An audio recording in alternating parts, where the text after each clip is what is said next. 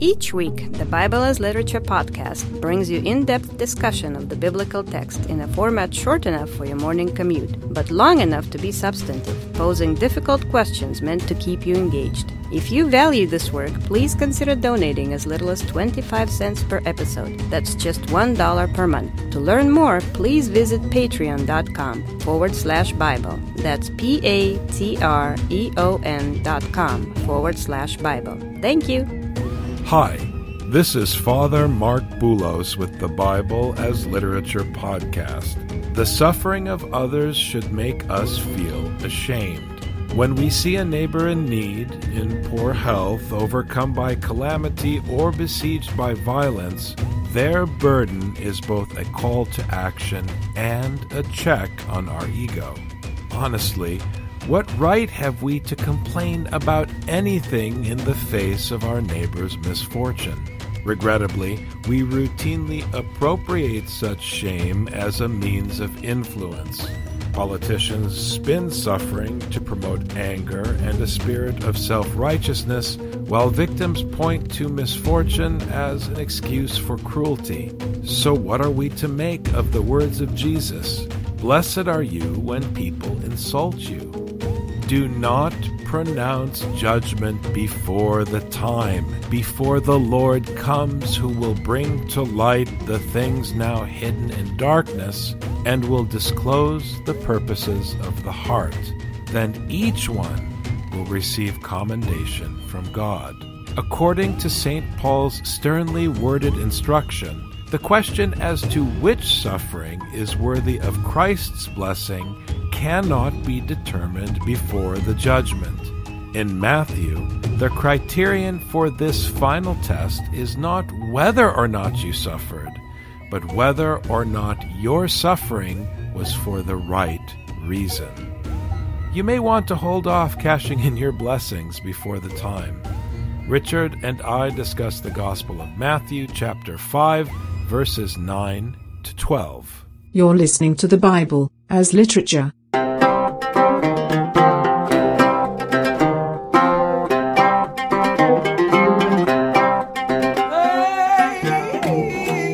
Hi, this is Father Mark Boulos. And this is Dr. Richard Benton. And you are listening to episode 245 of the Bible as Literature podcast. We are now coming to the final set of 3 blessings in the Beatitudes in chapter 5 of the Gospel of Matthew and to Paul's teaching of the cross. One is challenged to submit to God's instruction, to seek God's instruction, and to begin to see and, of course, to act in the world under the control of God's instruction. And that's going to put you in a specific situation. The first section is about the inheritance of the kingdom of heaven and the comfort. The second set is about single-mindedly pursuing the righteousness of God and seeing God through understanding his instruction. And the central point of the mercy that one receives and the mercy that one gives as an obligation, as a duty, by receiving the inheritance, by receiving mercy.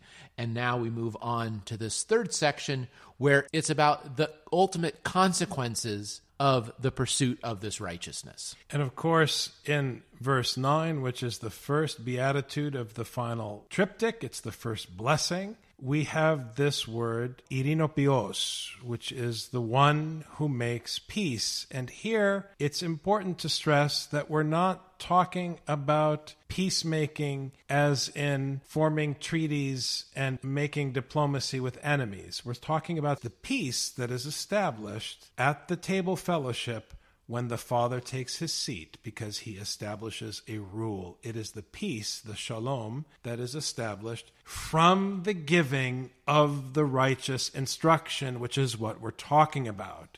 So if you submit to the Lord's instruction, his Torah, if you seek righteousness, if you seek the kingdom in his scroll, you will become one who sows the seed, as Paul explains. You will become a sower.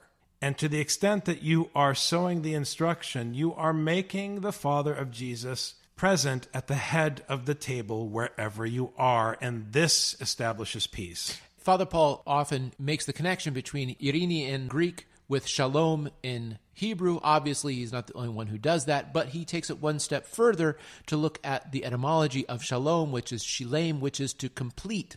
The one who creates the completeness. Peace and completeness are related in Hebrew because when things are complete, that's when they're settled. That's when things are the way they ought to be. So the one who causes things to be settled in this way, those are the children of God because they are the ones who are following the Father's instruction. To be a child of God means to be one of his household. But we talked a long time ago, Father, about how a Roman household is a family business. Just like an employee in a company is not going to serve the company well if he has his own business plan, someone who goes about doing the work of the household, of the Father's household, with his own plan, is not going to serve the household. And as we mentioned in the last episode, the one who is not clear in his thinking, in single-mindedly pursuing the righteousness of God, is going to muck things up. The purity, the cleanness, the completeness, the peace, the one who does those things, those are the children of the Father who follow the will of the one who begot them. To be a son of God, here it's very specific in the Greek ios, which is a son,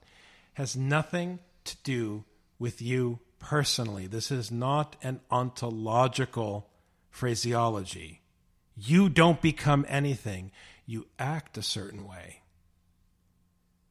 You act a certain way. If you adopt a stranger and teach him or her how to act, they will become your son or daughter on the basis of how they act. They reflect your teaching.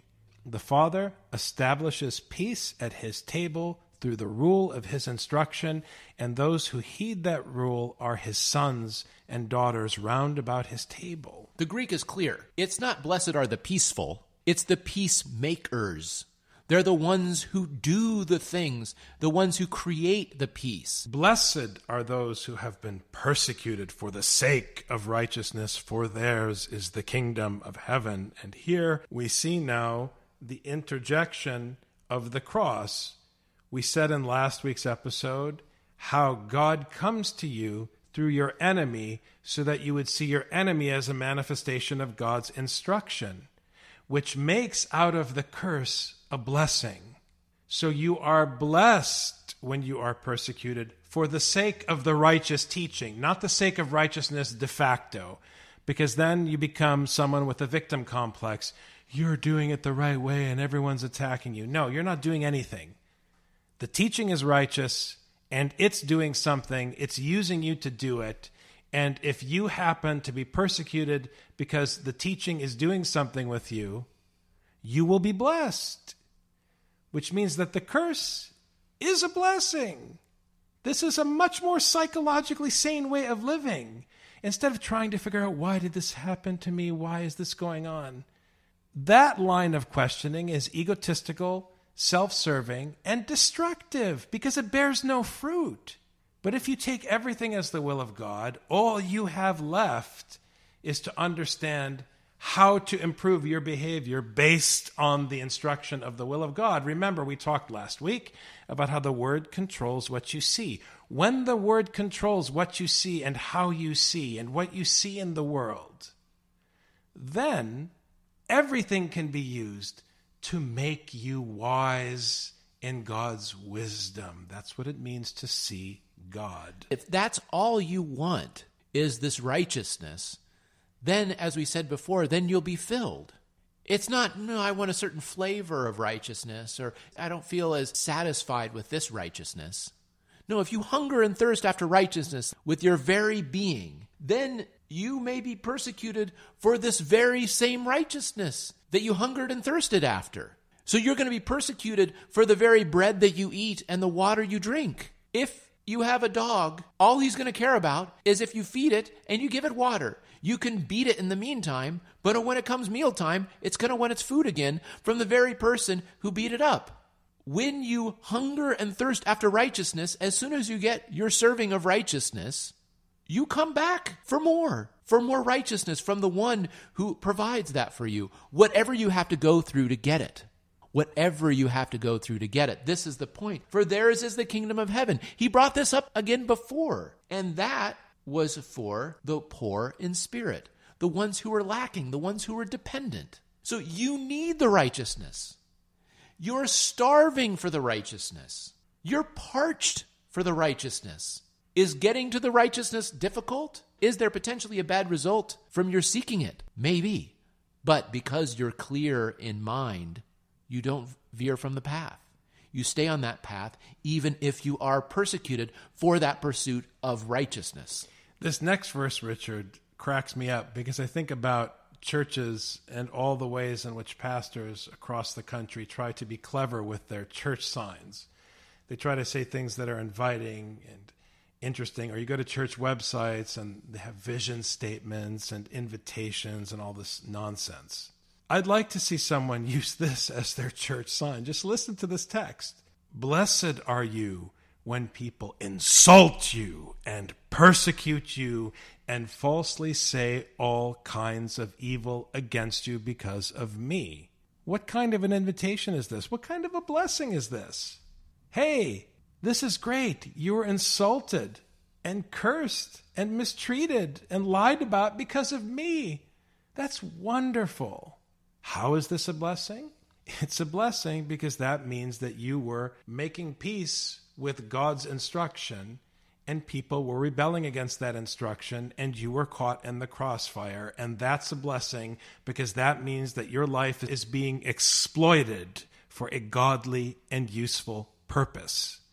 I know that sounds terrible, but you're exploited by all the companies that sell you junk. Wouldn't you rather be exploited by your enemies who manifest the face of God to you as judgment for instruction unto life? I know that's a mouthful, but you have to say it 50 different ways from Scripture until people realize that if you are baptized, if you are circumcised in the foreskin of your heart, you have no enemies, which means even those who lie about you and persecute you are your brothers and sisters. And this comes from seeking that righteousness and being filled with the instruction. Because I've heard this verse twisted in wicked ways, as if any time someone disagrees with me, blessed am I, because I'm pursuing righteousness according to my own imagination. We must be right because they're not letting us put up our Merry Christmas signs at the mall because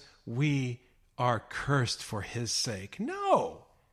What has God to do with your shopping mall? What are you talking about? Or so-and-so must be righteous because the lying media has been saying mean things about him, then he must be righteous. Did the Lord of hosts, the King of heaven and earth, send his Son to be crucified so that this teaching could be delivered first to the apostles, then to the nations, and last of all to you outside of the canonical story? Did he go through all of that for the sake of a shopping mall?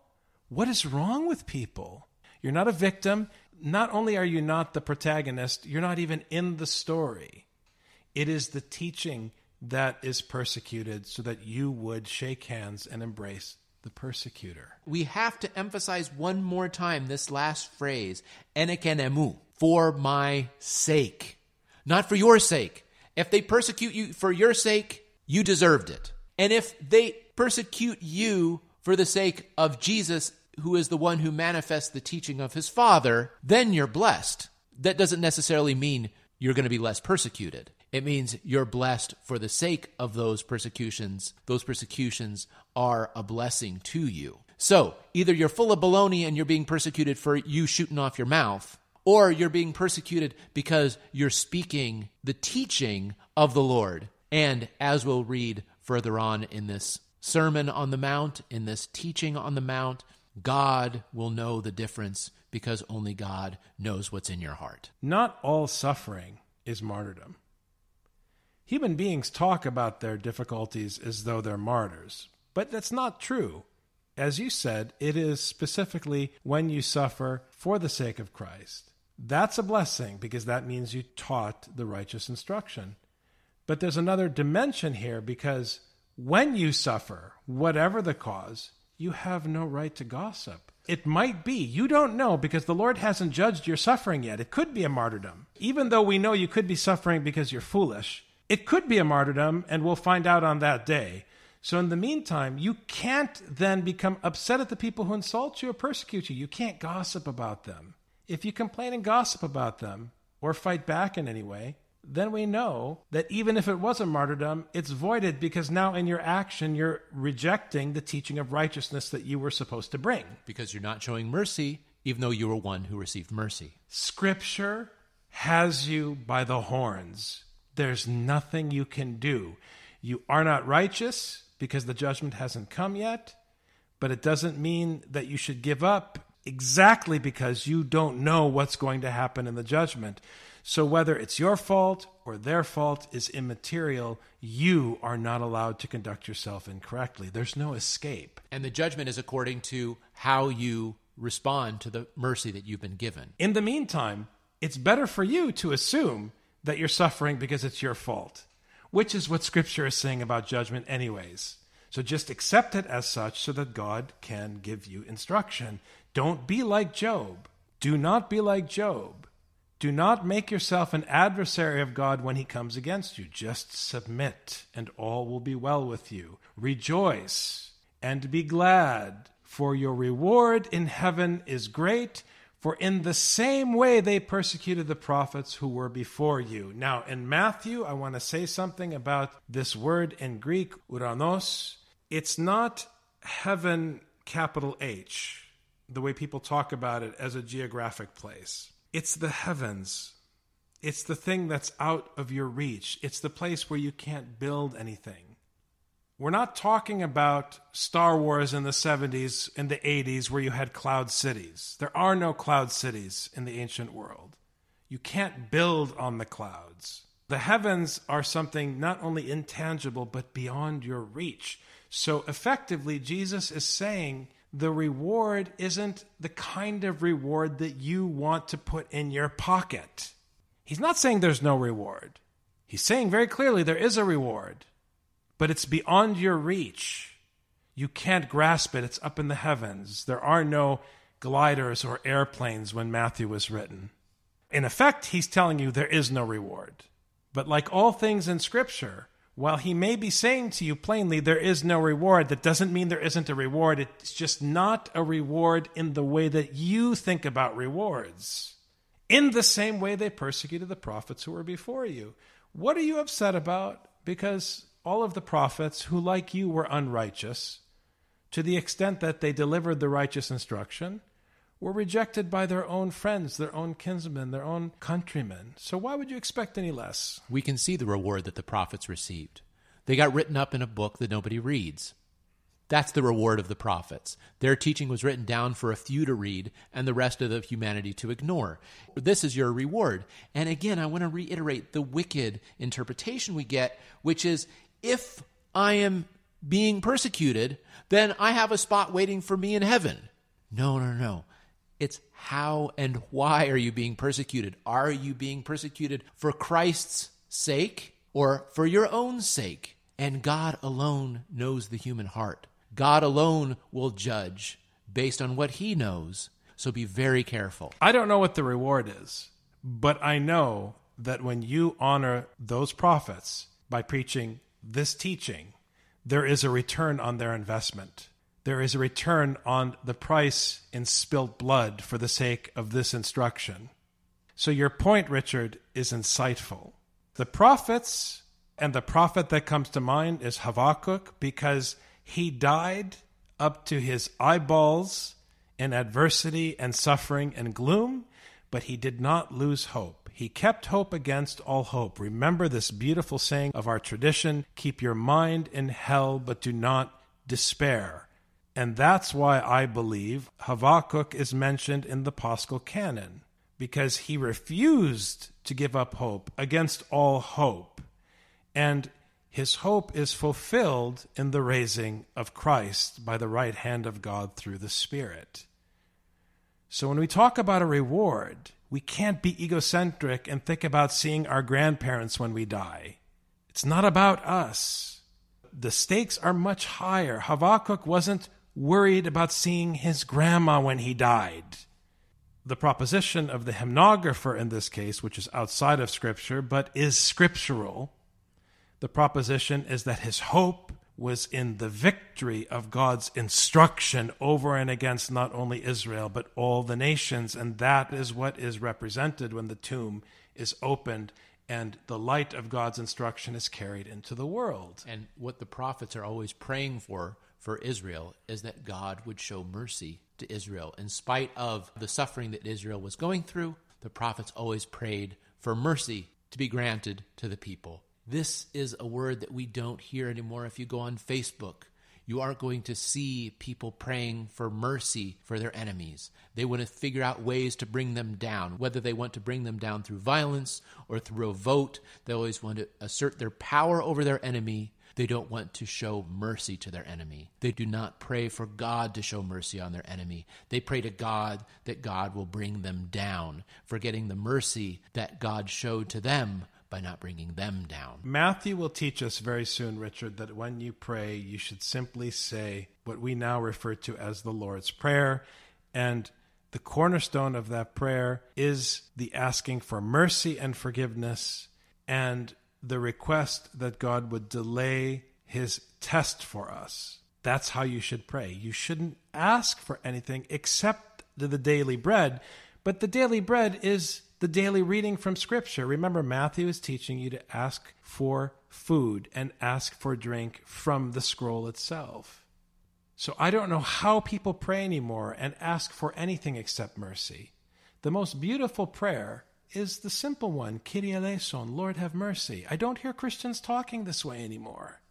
I hear them talking in their prayers about other people's sins. And everybody's guilty of this. I've seen it even in sloppily written prayers in our own church, where we practically talk about what the other guy is doing wrong. That's not how the canonical prayers are not written that way. The canonical prayers always talk about our sins, not anyone else's sins. It's all about what we've done wrong, because that's the only hope. That's the only way to be correct scripturally. Otherwise, you're going to suffer, and you're going to think that you're a prophet, and you're going to start painting icons of yourself, and then we're in big trouble. Thanks very much, Dr. Benton. Thank you, Father.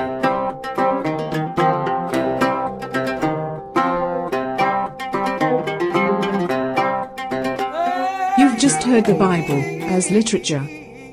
Thanks for listening. The Bible as Literature is a production of the Ephesus School Network.